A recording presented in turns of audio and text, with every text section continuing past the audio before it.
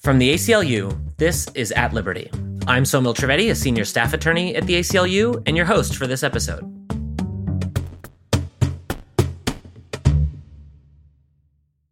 It's election season again, and in America, sadly, that means it's voter suppression season again. Starting in 2020, 49 states have proposed over 440 bills to make it harder for Americans to vote, and many of them have now passed. In 2021, state lawmakers started using the newly released census data to draw state maps that lock up their own political power, even at the expense of the rest of us. And now, in 2022, these tactics are almost certain to impact the midterm elections for Congress, as well as local and state elections across the country. Federal legislation that would have addressed these topics and reversed some of the Supreme Court's gut punches to the Voting Rights Act has stalled. And Republican lawmakers in at least 8 states are trying to strip away power from secretaries of state, governors, and nonpartisan election boards over how elections are run and counted, effectively giving political operatives the power to cancel your vote. My guest today is lawyer Janai Nelson. She has spent her career battling these issues. At the NAACP Legal Defense and Education Fund, where she currently serves as Associate Director Counsel and will soon take over as President and Director Counsel, she has overseen court challenges to racial and partisan gerrymandering, to overturn harsh voter ID laws, and to re-enfranchise folks who have lost their right to vote because of felony convictions. As a professor of law at St. John's, she's also taught classes on election law and political participation and has written extensively on the dismantling of the Voting Rights Act at the expense of communities of color.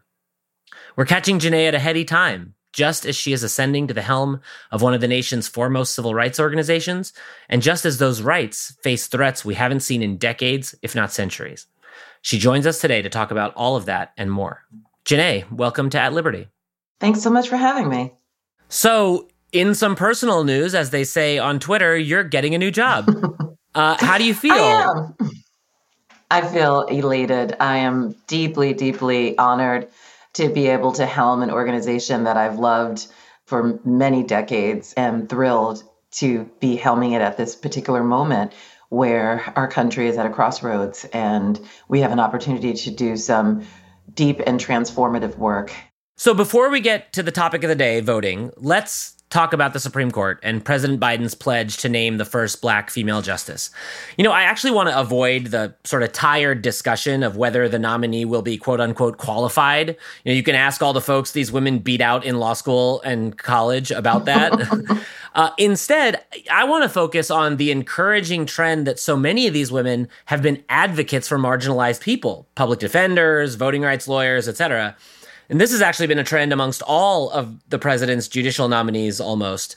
As a Black female civil rights lawyer yourself, how does that make you feel? Well, I'm extremely gratified that we have more diversity likely to occur on the Supreme Court than we will ever have had in terms of gender, in terms of background. There's no question that there are countless Black women who meet the qualifications to be a Supreme Court justice. And it really is going to be a matter of who is the right person for this moment. And any number of them can bring much needed diversity of experience, of perspective, of professional background to the justices that presently serve on the court. I'm also excited to see the diversity that President Biden has instigated in our appellate courts and in our district courts.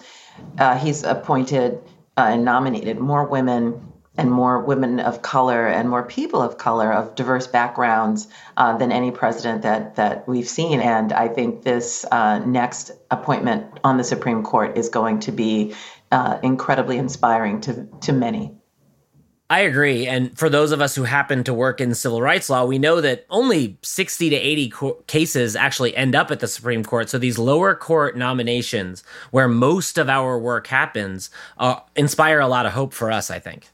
That's right. I mean, well, even though the Supreme Court only decides an increasingly smaller number of cases, those cases, as we all know, hold such significant importance. They become the proverbial law of the land. And we see the court deciding issues like reproductive rights, like access to higher education and affirmative action and gun laws and so many other consequential issues. It is important that those who are digesting those facts, that are applying the law to those facts, bring a diversity of experiences and perspectives to that analysis. And, while it won't change the balance between conservatives and others on the court, it certainly will force the court to have to grapple with dimensions of these issues that it might not have otherwise. Exactly right. All right. Let's turn to voting rights, or the lack thereof in America right now. So you've been working on this for most of your career. How does the landscape for you compare with other chapters in the nation's history? What's sort of the same and what's different about this current slew of laws?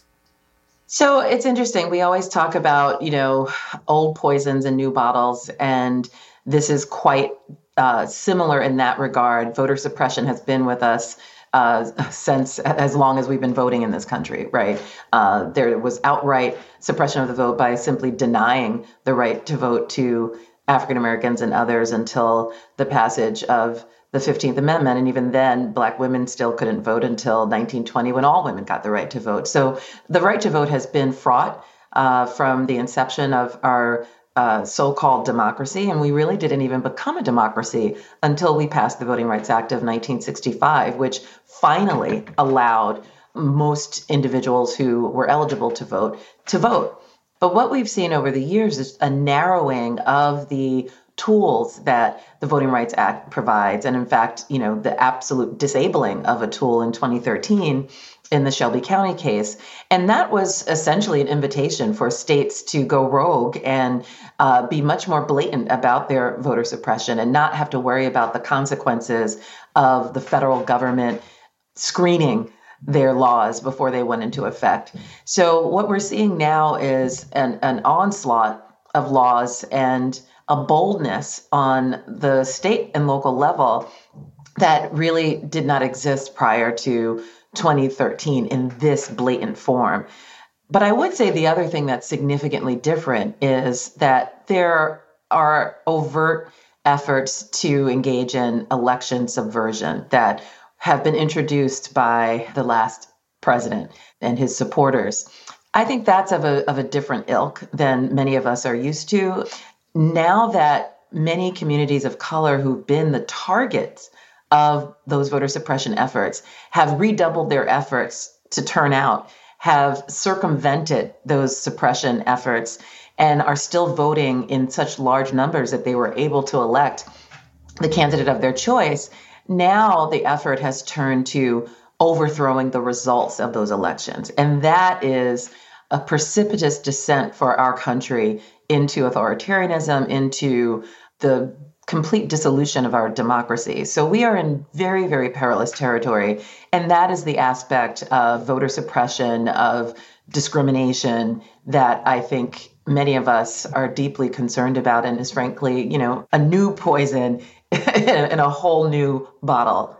I couldn't agree more. That seems different, except that it's all targeted in places like Fulton County, Georgia, and other counties in America that are that have large Black populations. So in that way, what's old is new again, but what's new is old again. That's exactly right. I mean, we see the targeting of Black communities in particular in acute forms, and Black communities in the South that have been organizing and rising. The South has been rising quite powerfully in their election presence and in their mobilization efforts. And so there's no wonder that when we see the moving of polling sites, or we see the elimination of drop boxes, and, most famously, the prohibition to provide basic sustenance like food and water as people sit on disproportionately long lines in order to cast a ballot. All of those are meant to target and deter Black and brown and Asian voters and indigenous voters from casting their ballot and exercising the fundamental right to vote. Yeah, I'm glad you also mentioned authoritarianism. To many of us, there's a lot of this stuff that feels foreign, that feels un-American, right? And we can debate about whether or how un-American that is. But, you worked in Ghana on a Fulbright earlier in your career studying electoral law and democracy there. How does that perspective play into how you view what's happening to us right now? It's great that you make that comparison. The work that I did in Ghana was precisely to solve the concern that we're facing right now. In Ghana, there was a law that permitted people who were incarcerated to vote.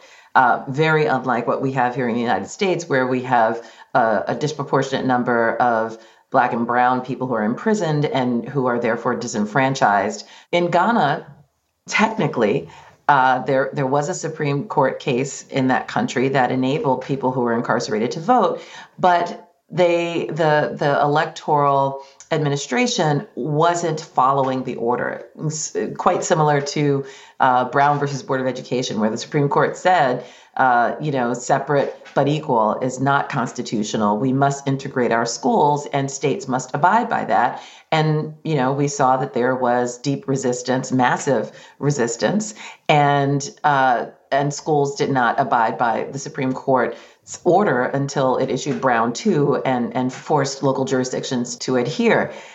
So my research there was to compel and to look at what the obstacles were to following that Supreme Court precedent. What is deeply concerning here, and this leads to an area that may seem unrelated but isn't, is what you see in connection with reproductive rights and the cases coming out of Texas and other states, but particularly Texas, where you have the ability of states to enable private citizens and others to sue abortion providers. And the Fifth Circuit sort of, rejecting the Supreme Court's instruction to revisit these issues. We're actually seeing a direct denial of the authority of the Supreme Court occurring by another court, not even by an administrative agency. And so that is very, very, very concerning and something that must be stamped out quite immediately if the court is going to retain its authority. In the same way that it did in connection with Brown, it must do so here. And the connection to voting rights is that, if this court, which it's poised to do in a number of cases, gerrymandering case that's before the court right now that we're litigating out of Alabama, along with the ACLU, if the court does not reinforce its authority to force lower courts to follow its edicts, we will have election subversion that's been invited by this very court.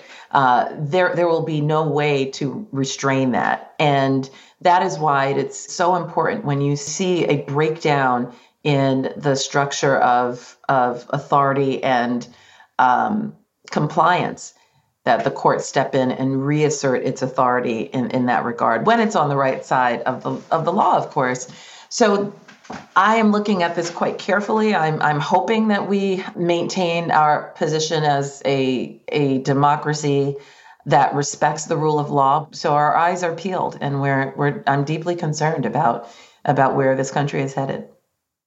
Yeah, it's so terrifying because that problem of, if we let abortion rights in Texas, for example, fall prey to bounty hunters, we can let any law, any constitutional guarantee fall prey to bounty hunters. And in fact, the voter intimidation laws that are being passed right now have a lot to do with that, empowering poll workers and other folks to scare people out of the vote, much in the same way that the bounty hunters in Texas are going to scare people out of abortion. So that's why the breakdown of the rule of law coming from the Supreme Court is so terrifying, because nobody's safe. That's exactly right. That's exactly right. The moment that it interferes with elections, as we say, as the Supreme Court itself has said, the right to vote is preservative of all rights. The court said that in Yick Wo versus Hopkins in 1886, and it is as true today as it was then. And by undermining the right to vote, every other right that we hold dear, that we cherish, that we rely upon to live out our citizenship in this country is in peril. So when you were talking about Ghana, you weaved an incredible number of threads together. One of them is felony disenfranchisement, right? The fact that we here in America punish people who have been adjudicated guilty of felonies by taking their right to vote.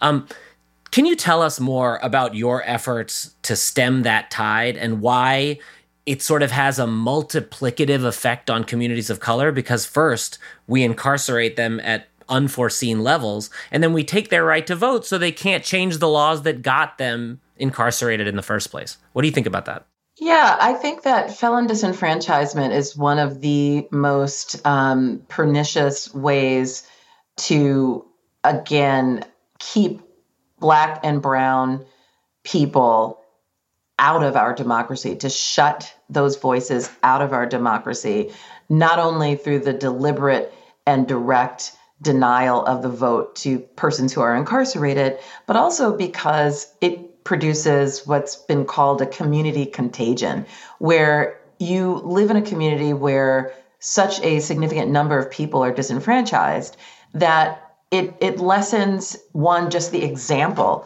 of participation, but also the enthusiasm for it, and it creates sort of a shame around the fact that people may not be able to exercise their right to vote because they have this badge of dishonor, even if they have been released from incarceration and are living among every other member of society, paying taxes, trying to rehabilitate themselves, but nonetheless carry this penalty that locks them out of the democracy that they exist within. It was an issue that I became involved in over 20 years ago. It is something that at the time was considered quite radical and renegade.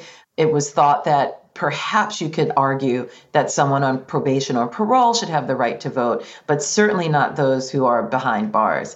And I felt it was incredibly important to push the envelope on that and to show that even if you are incarcerated, and we can set aside the discrimination that produces a disproportionate number of people of color who are incarcerated, but even if you just examine who's behind bars and what our penal system is intended to do, denying the right to vote does nothing to serve those purposes other than punishment. And ultimately, it disserves our democracy by excising a significant number of people from it. And those people who signal most directly how our democracy is failing them, right? We want to hear from people who somehow thought that abiding by the law was not a choice they could make.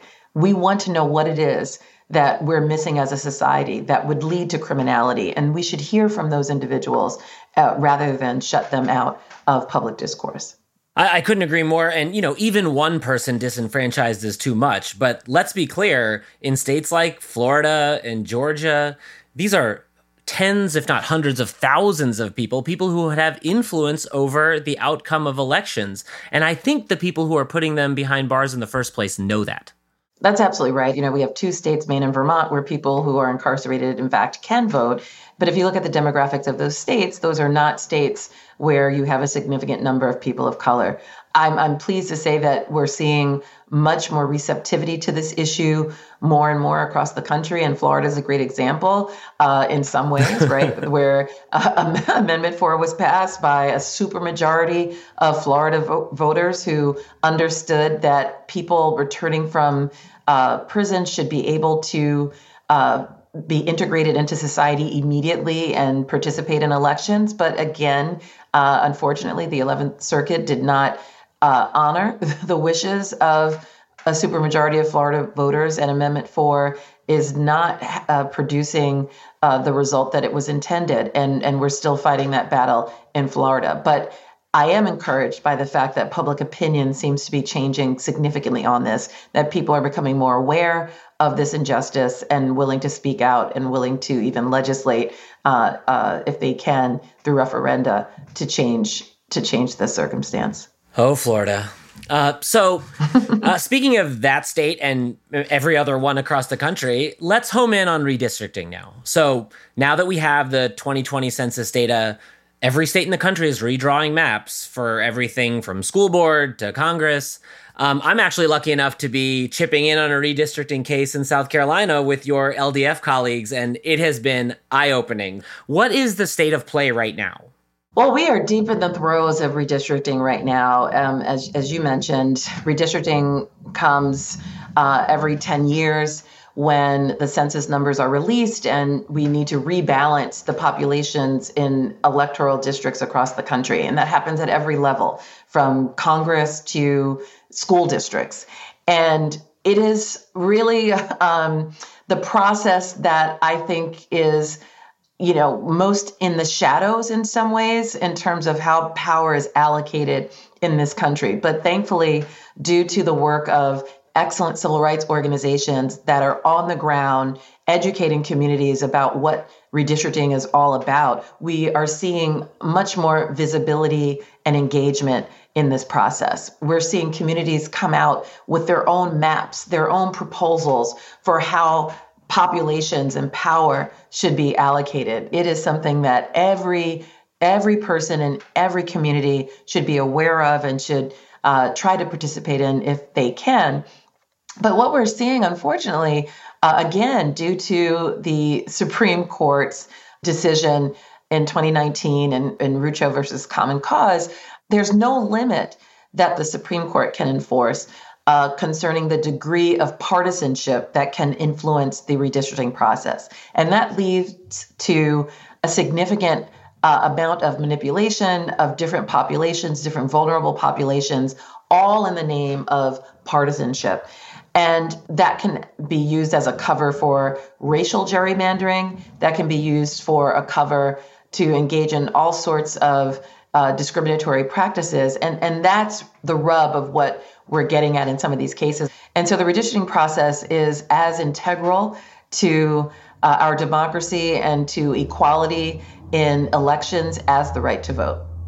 What's so galling about the Rucho partisan gerrymandering case in particular is, A, the Supreme Court says partisan gerrymandering is too political, as if everything it decides, including around voting rights, isn't political, but also that to the voter, they don't care why they're being disenfranchised. They don't care why they're being drawn out of their district, whether it's partisan or racial or any other reason. It's their right, and it's their right that's being stripped. So I just don't understand this as anything but a dodge from the Supreme Court. It's a complete dodge. And what makes it such an obvious dodge is that it's a departure from the court's own precedent. Up until 2019, the court said repeatedly that partisan gerrymandering is a matter that the Supreme Court can take up, that it can judge. But it later decided, actually, it's too political. We can't get involved. And that was a U-turn, an about-face from what the court had said for decades. And it really has left so many voters and communities vulnerable to manipulation, vulnerable to becoming a perpetual outsider class. And I am hopeful that on the state level, we can pass voting rights acts that can prohibit this type of partisan gerrymandering and eventually have federal legislation that can prohibit partisan gerrymandering. Because without that, the politicization of the redistricting process is only going to get worse and only going to continue to manipulate the allocation of power in ways that make people of color a permanent underclass. Yeah, I think it's so important to remind people that federal courts and federal legislation isn't the only way to skin this cat. They can get involved at the state and local level, especially because, when folks talk about gerrymandering, their minds typically turn straight to the U.S. Congress, and that's super important. But gerrymandering infects state legislatures too, and it helps determine, like you said, school boards and other local bodies. So how do we get people to actually pay attention and get local on these issues? We have to do just what you said. We have to literally draw the line and connect the dots to local power and authority and the redistricting process. There's a way that democracy becomes alive when you think about redistricting and think about how you aggregate votes and aggregate interests and how you enable those interests and votes to yield a result because you have put them together in a district. So I think there's just a translation that needs to happen for many to show that this is where the action is, and that every aspect of your life is in some way constrained. So you mentioned solutions at the state and federal level. Where do those stand now? What needs to be done before, let's say, the elections in 2022? Well, the elections are upon us because, as we know, primary elections are beginning, and those are very consequential as well. But it's never too late to pass federal legislation, regardless of, whether it will affect the most immediate elections or not. Federal legislation to protect the right to vote is essential. It's needed. That could take us down a whole different road. But I'm glad that you also agree that we should not only be looking to federal government, to Congress for a solution, that there's ample opportunity for states and localities to enact more protective legislation for the right to vote. And there may be an opportunity to get some of the reforms that we were pressing for as a civil rights community through other legislation, through appropriations, by amending the Electoral Count Act. There are some possibilities that are still in play. And I think at bottom, the issue is to remain committed to ultimately getting all of those protections, even if they have to be gotten piecemeal. So we've touched on the fact that voting rights isn't just voting rights, right? It's not distinct from racial justice, from economic justice, from criminal justice. People getting targeted by the police leads to criminalization, leads to family separation, leads to job loss, leads to losing the right to vote. It's a pretty vicious cycle. How do we address these problems holistically without getting overwhelmed? How do we maintain hope? Well, you maintain hope because whenever there is a breakdown, there's an opening, right? That's how I have tried to look at this particular moment. But when there is that spiraling, it allows us to think about not just what's happening in the moment that is not serving us well, but what was wrong. It's not as if we were all satisfied with the status quo before this moment. Right. And so I think it unlocks your imagination to say, how did we get here?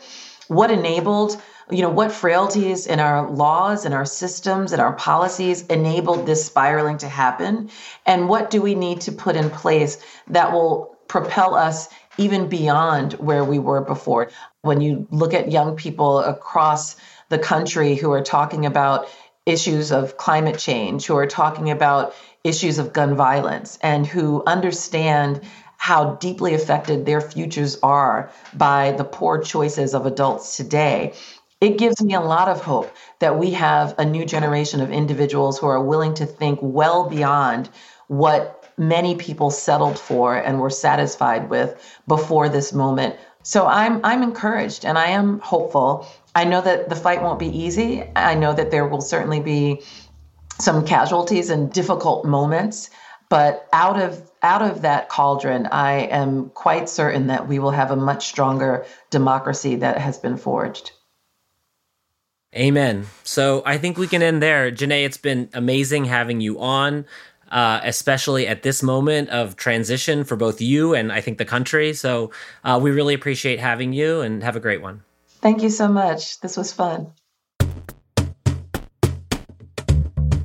Thanks so much for listening. If you enjoyed this conversation, please be sure to subscribe to At Liberty wherever you get your podcasts, and rate and review the show. We really appreciate the feedback. Sadly, today was my last episode with you. I hope you've enjoyed this experience as much as I have. Next week, we'll kick it to Lizzie Watson, a staff attorney from our Reproductive Freedom Project. Until next week, be well and do good.